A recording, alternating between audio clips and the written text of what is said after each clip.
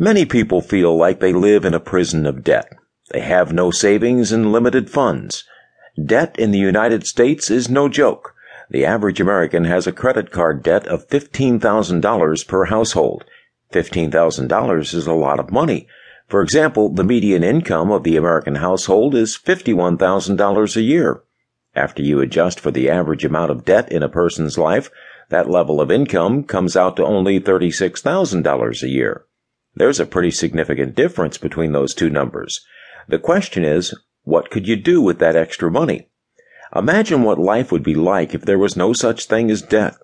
Imagine how great your life would be if you didn't have to worry about making monthly payments that threaten to take away your car, your house, or impose wage garnishments on your paycheck.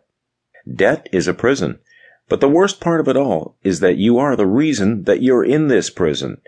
It's an unfortunate situation, but we must face the facts. The more debt that we're involved in, the less freedom that we have in the long run. If you want to live your life free of debt, then you've come to the right book.